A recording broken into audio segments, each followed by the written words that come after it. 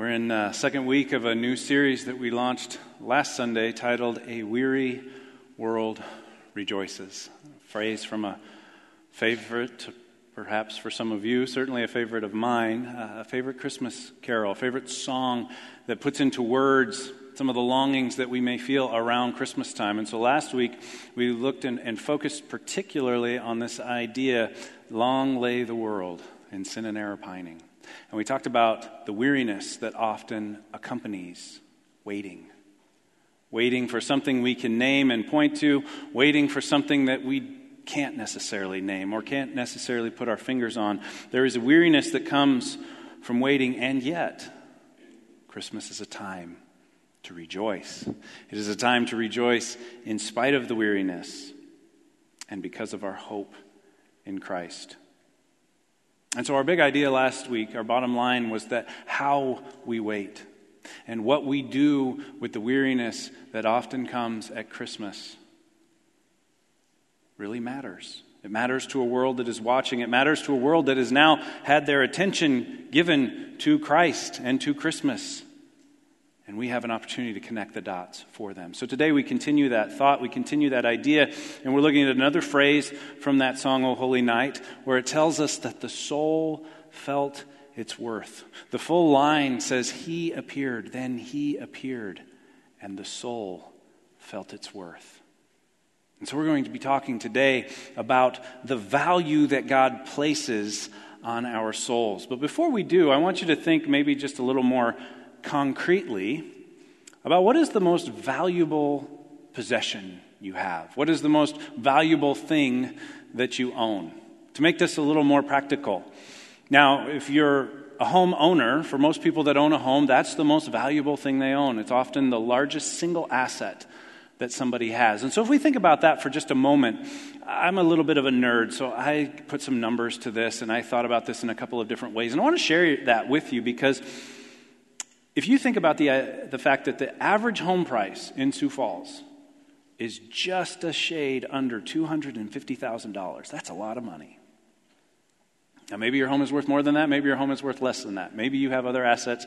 But if we think about a $250,000 house, and we think about somebody making a 20% down payment, that would be $50,000, and taking out a $200,000 mortgage that they would pay out over the next 30 years, even at historically low interest rates, if they made every payment over the next 30 years, they would pay $330,000 on that $200,000 loan for that $250,000 house. You tracking with me a little bit here? That's a lot of money. That's extra money, because if you have to borrow, then you have to pay interest, you have to pay back, and so on and so forth. But my mind went to, how much time does that represent? How much time? Because time is our only non-renewable resource. Like, we don't get more time. We get a certain number of minutes in every day. We get a certain number of days on this earth, and we cannot create more time necessarily. So I did a little bit more math, and I found that if somebody made $20 an hour, that example that we just gave would represent 16,500 hours of work in order to purchase that home. And that's just a house. That's just a material possession. And I look at the eyes of the people in this room, and I would bet every single one of you, if you had a child or a grandchild or a loved one that was sick, and you could sell that home to pay for life-saving medical treatments, you would do it in a heartbeat. You would sacrifice your biggest resource in order to save the life of someone you love, because we value people more than things. At least we should. We value people more than things, and we get that from our Heavenly Father. So at the outset of this message, I want you to consider for a moment, do you realize how valuable your soul is to God? As we think about that line in the song, the soul felt its worth when Jesus appeared. Do you realize how valuable your soul is to God? The value of something is determined by the price that someone will pay for it. You realize the price that God has paid for your soul. And the second question comes right after it. We have to ask, do you realize the value of everyone else's soul to our Heavenly Father?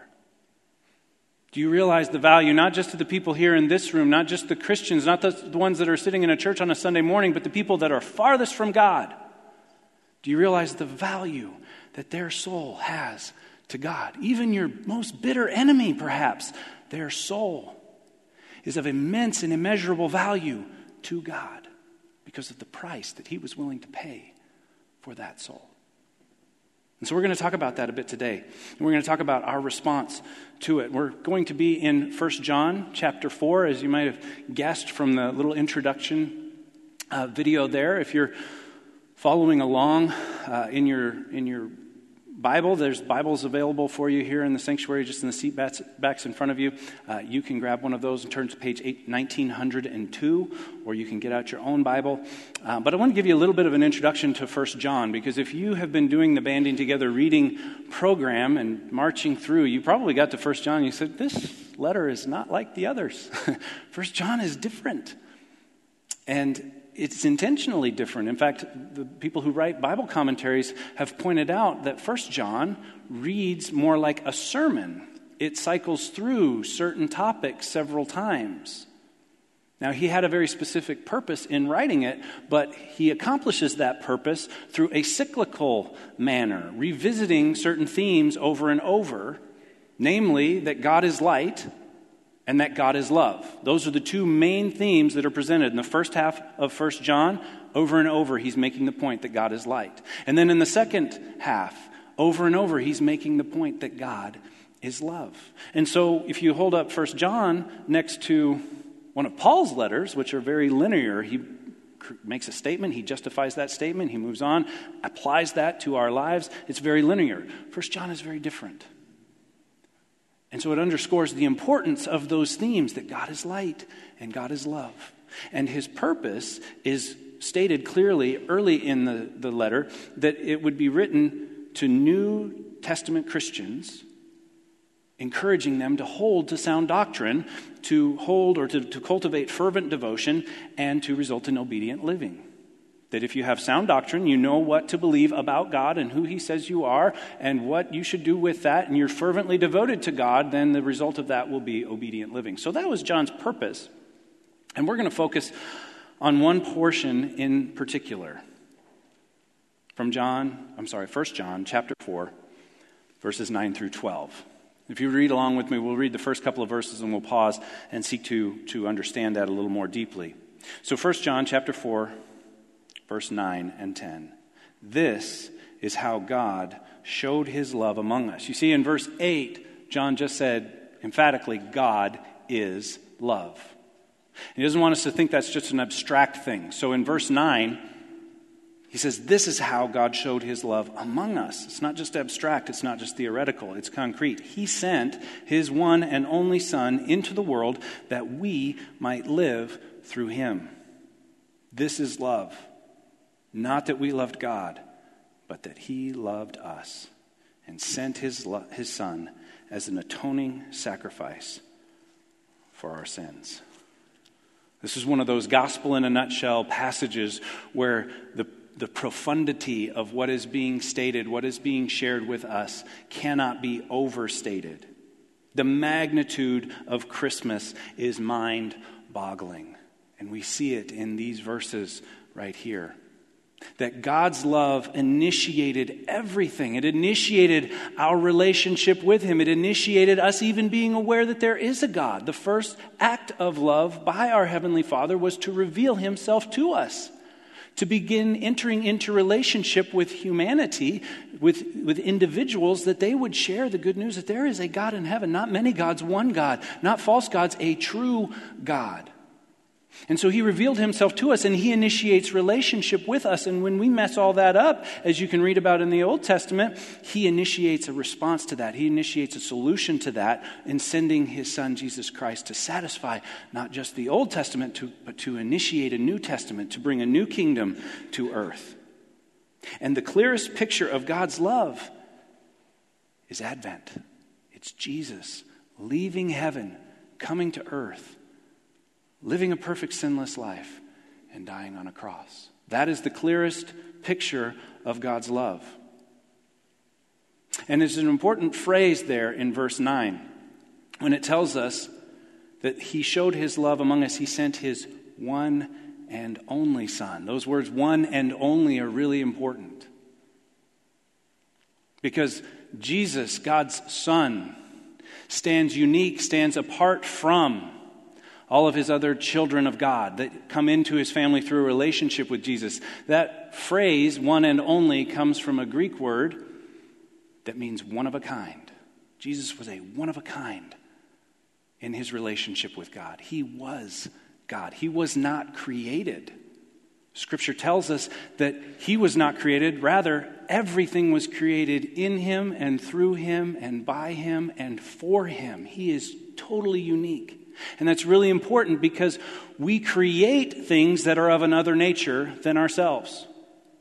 But we beget things that are of the exact same nature as ourselves. And so if you have an older translation, it says his only begotten Son. Or maybe you memorize John 3:16, that God so loved the world that he gave his only begotten Son. It's the same phrase, it's the same word. It recognizes the uniqueness of Jesus Christ. Now in my own life, I can give examples of this. I've created a few things. I don't consider myself handy. I tell people I'm handy at the end of my arms, and that's about it. That's one dad joke. I only get 4 a day because I have 4 kids. But I've created a few things where I have taken raw materials and I have worked with those raw materials in order to make or create something that has some artistic or some utility to it. I made a chessboard in high school. I think I've shown a picture of that before. Turned the chess pieces, cut things apart, glued them back together, and formed them into something. I created that. I didn't beget it. The only things in this world that I have begotten are my 4 sons, Keaton, Ryan, Owen, and Carson. They are unique. And my relationship with them is absolutely unique. And that is the same relationship that God has with Jesus. Unique. And so when he gave the very best. Jesus is God himself. Jesus gave of himself. Left heaven behind to come to earth to be for us exactly what we needed. And Scripture tells us here in verse 9 that we might live through him. That we might live eternally through faith in Jesus Christ. That we would step into a new life in Christ. That we would be made new. We would be brand new. That we would, as 2 Corinthians chapter 5 says, that the old has passed away, the new has come, that we would be a new creation in Christ, that he would recreate us through our faith in Jesus Christ, that there is both a here and now of our eternal life in Christ. We step into that new life, but there is also the foreverness, that we will live forever in this new life through faith in Jesus Christ. And verse 10 tells us that he is an atoning sacrifice.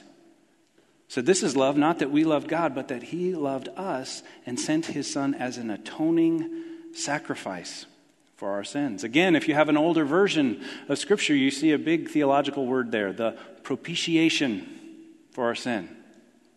Propitiation is a legal term, and it is best translated as atoning sacrifice or a substitute. That's the real crux of propitiation, or of this sacrifice on our behalf, is that it's a substitute. And so the theological term is substitutionary atonement. And you think, what? Some of your eyes are glossing over, and that's okay. We'll break it down. We'll make it make sense. Best way to think about this is if you were running a little late for church this morning, and some of you were, because there's more people in here now than there were when I walked in with 30 seconds to go. But if you were a little late on your way to church and you decided to push it just a little bit to make a light, and you ended up going 50 and a 40, and there was a police officer at that light, at that intersection, and he said, pulls you over. He's going to write you a ticket, right? You know what the ticket basically says? You sinned. You owe us money. That's the atonement for your sin. You have to pay a fine, right? And so let's just say it was me. And I was late to church. And so I was speeding. And I get written a ticket that says, Pastor Mark, you sinned. You have to make atonement. I get this ticket. I go down to the courthouse. And I say, I'm here to atone for my sins. I say, you're in the wrong place, buddy. No, I have a ticket here I need to pay. And they punch in the number and they pull it up and they say, oh, it's already been paid. I say, what? Yeah, somebody came in yesterday and paid your ticket for you. That's substitutionary atonement. They have atoned for my sins on my behalf. Now you take that example and you double it and you multiply it by infinity, and now we're getting to what Jesus has done for us. That our sins have completely separated us from God for eternity, and Jesus wipes the slate clean and welcomes us back to him. He paid the price on our behalf. He was the substitute to atone for our sins. And this is good news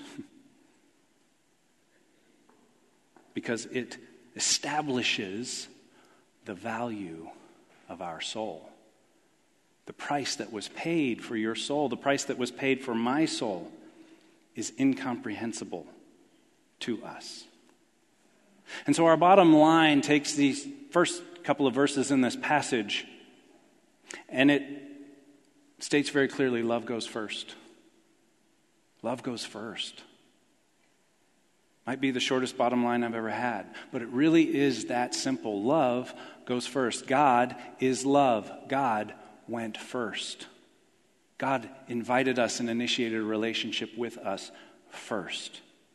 He went first with us. In fact, Paul makes it clear in Romans chapter 5 that while we were yet sinners, Christ died for us, the righteous for the ungodly. That while we were sinners, God went first. He valued us enough to sacrifice for us first. But it doesn't stop there. He asks us to go first with others because his love is in us. He says, don't wait. Initiate. Don't wait to love others. Go first. I went first with you, God says, so you then can go first with others. And we see this clearly in verses 11 and 12 as we continue. He says, dear friends, since God so loved us, we also ought to love one another. No one has ever seen God. But if we love one another, God lives in us, and his love is made complete in us. So the application of 9 and 10 comes in verse 11 and 12. We ought to love others too. We ought to recognize that every soul has worth. Every soul is of immeasurable value. And every person in this world is worth dying for. But the sad reality is that so many people out there don't know that.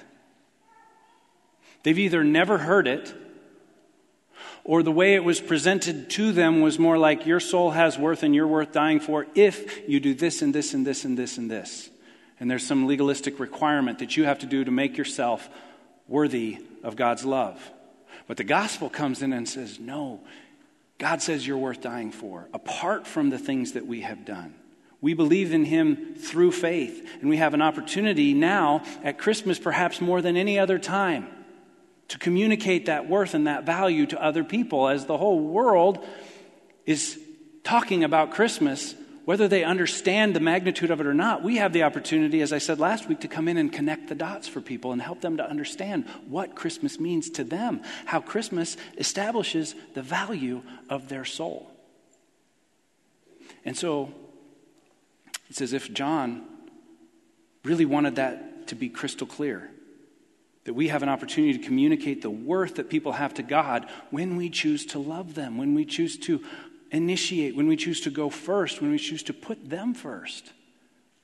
We have an opportunity to show them how much God loves them. In fact, he says in verse 11, no one has ever seen God. Like we can't see God walking around in human form here and now. But if we love one another, then God lives in us because God is love, and his love is made complete in us. And that is a kind of a mind-blowing statement, that he lives in us and his love is made complete in us when we love others, when we follow him in loving others, when we follow him in going first. His love is made complete in us. The New Living Translation renders that little passage His love is brought to full expression in us, both in our own lives, but also in the lives of others. That there are people who don't know what we know. There are people who don't understand what we understand. There are people who have not received the gift that we have received. And when we allow God's love to flow through us into the lives of others, then we share the good news.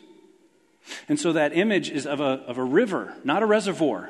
You see, it's of a river that God's love flows into our lives and out through our lives into the lives of others. That we're not meant to be building dams to keep as much of God's love for ourselves as reservoirs, but to allow God's love to flow through us into the lives of others. That as we allow God's love to flow through us into the lives of others, He gives us more love.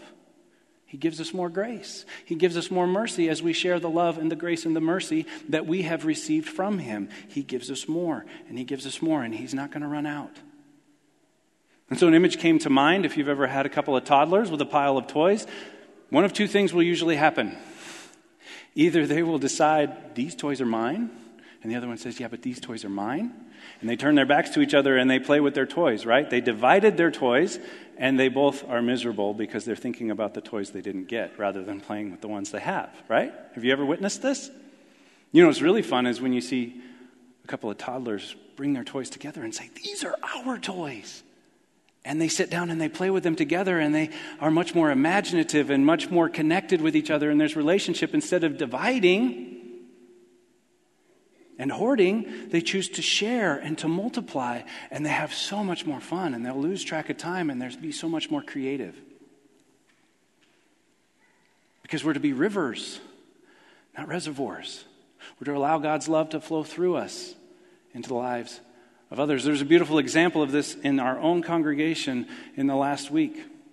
Last Sunday, we had Pastor Keith up here, and we commissioned him for his trip to Nepal. He made it safely, by the way, is posting pictures on his Facebook group of the ministry that's being done there, which is wonderful. He also shared a little need that we were aware of through a clinic that had a freak accident, an explosion of an oxygen tank in Myanmar that took 2 lives, and it destroyed most of the clinic. And we shared, we've designated $2,000, a little over $2,000 from our missions budget to go to this, and we just threw open an invitation for you to participate in that as well. And I was thinking, maybe we get another $2,000 or $3,000. Wouldn't it be cool if we sent $5,000 from Linwood? And over $10,000 has come in. Over $10,000 has flown through or flown into our lives and out through our lives. And here's what's beautiful about that. That does not benefit Linwood in some physical way, or you could say, well, when I give to the general fund, that pays for the lights, and that pays for the staff, and that pays for the ministries and the programs and those types of things. There's some benefit that comes back. But when you give $12,000 as a congregation out into Myanmar, how many of you have got Myanmar on your calendar for the next 30 days? Most of us are never going to end up in Myanmar. And yet there's going to be a clinic rebuilt, and there's going to be lives that are touched, and there are going to be people who receive life-saving medical care or treatment because of the generosity that flowed into this congregation and out through this congregation. And so that's a perfect example. It does not benefit us, it benefits others. It flowed into us and out into the world. And so the real goal here is I think of an electrical term. My dad was a career electrician, and I picked up a few things along the way. And one of them that I thought had spiritual application was when he talked about resistance. You see, conduits take electricity from one place to another. So an extension cord is a conduit. It takes electricity from the wall outlet to whatever's on the other end of it.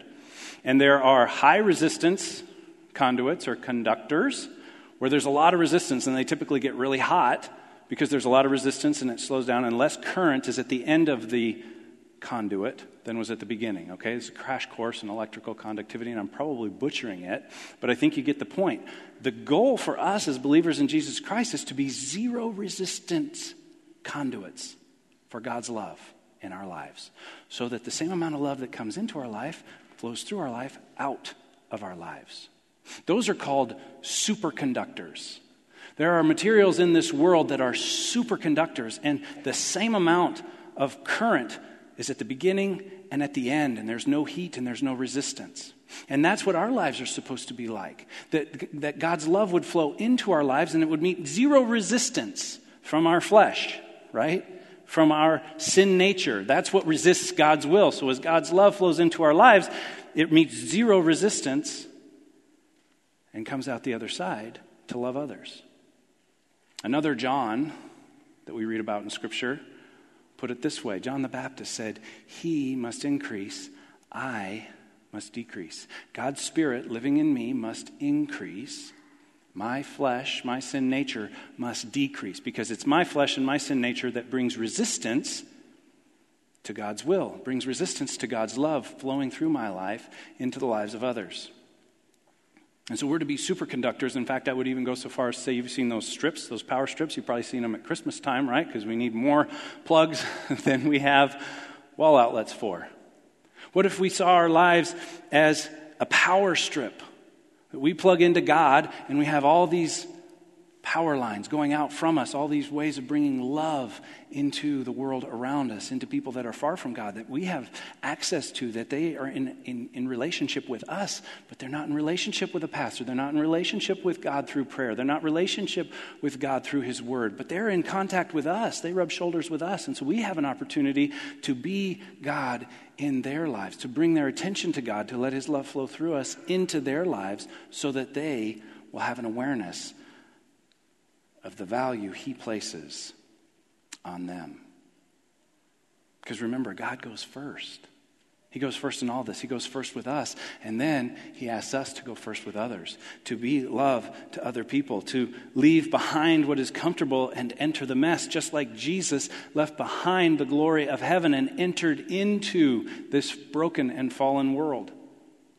To seek out and to extend itself and to sacrifice for others. That's what He asks us to do for others. One of my favorite questions in our Banding Together journal, there are accountability questions that we ask each week. And one of my favorites just simply says, who can you show greater love to this week? Who can you show greater love to? And we seek to put a face and a name to that question. And maybe it's somebody close to us. Maybe it's a spouse. Maybe it's a child. Maybe it's a parent. Maybe it's a relative that's coming for Christmas dinner. Maybe it's a coworker. But we seek to answer that question and to then be intentional about showing greater love to that person, whoever it may be. And so I'll ask you today, who can you show greater love to this week? Who can you seek out and extend yourself and make a sacrifice for another person to show them the value that God places on their soul, on their life? And there is a beautiful example of this in the Christmas story. There's a beautiful example of the perfect response to God's Word coming into our lives. Maybe you've been reading the Christmas story with your family, or maybe these words resonate with you when we get to them. But there was once a human who God lived in, literally, who love, because God is love, lived in, literally. And it was not a king, it was not a warrior, it was not a priest or a prophet. It was a humble teenage girl in a no-name town. And when the news came to her, her response was exactly what our response should be when the good news comes to us. "I am the Lord's servant," Mary answered. "May it be to me as you have said." I am the Lord's servant. May I go love first. So may her response be our response. May we go first at Christmas. May we love first at Christmas this year. At this time, I want to invite the praise team to come and to join us back on stage, because we're going to end this service with communion, this time of looking into God's Word with communion. And I love Communion Sunday. I really do. I look forward to it each month, and I'm glad that I'm a part of a tradition that takes place, or that takes the Lord's Supper, that participates in the Lord's Supper and gives attention to the Lord's Supper on a regular basis, that we do this on the first Sunday of each month. But if I'm honest, December is my favorite month to participate in communion. The Advent season, when so much attention is focused on Jesus, and the contrast between Him coming to earth and how He left this earth, is so beautiful and so profound and so powerful. And so even this morning, we put our communion elements right in front of the manger scene. Because Jesus knew when he went first, when he came to this earth, he knew what awaited him at the end of that decision. And he did it anyway. And my mind went to a lyric from another Christmas song that simply asked the question of Jesus, did you know? Did you know? Did the cross cast its shadow over your cradle? Did you know? I believe he did. And because of the value that he placed on you and on me, he came anyway, knowing what it would cost him.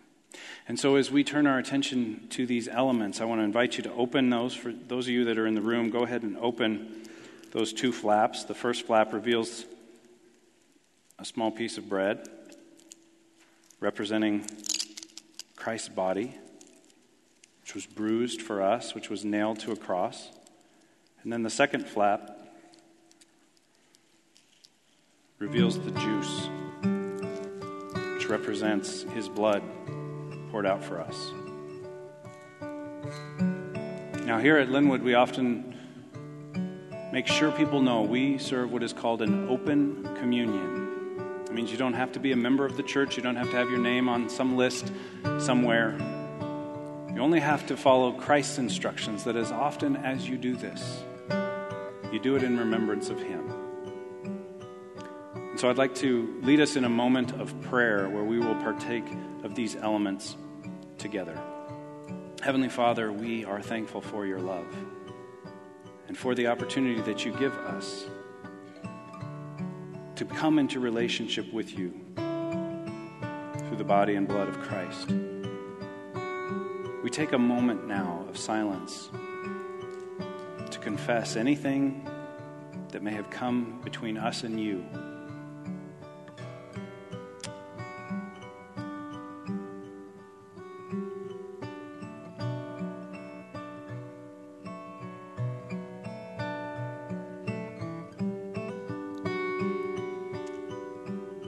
Turn our eyes to you. And we thank you for the love that you have for us. We thank you for the value that you place on our souls. And we thank you for this small piece of bread. And remember, as Scripture says, that on the night that you were betrayed, in the presence of your betrayer, you took the bread and you gave thanks for it. And you broke it, and you said, "This is my body, given for you. Take and eat."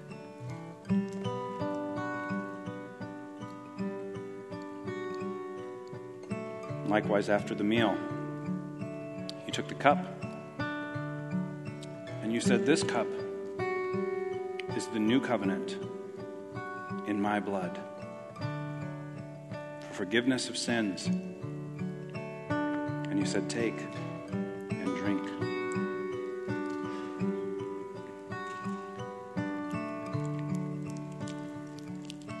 Lord Jesus, we thank you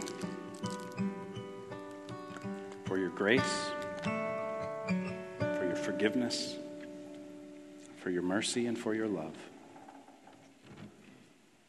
We pray that you will empower us and equip us and send us to go and share that love with others.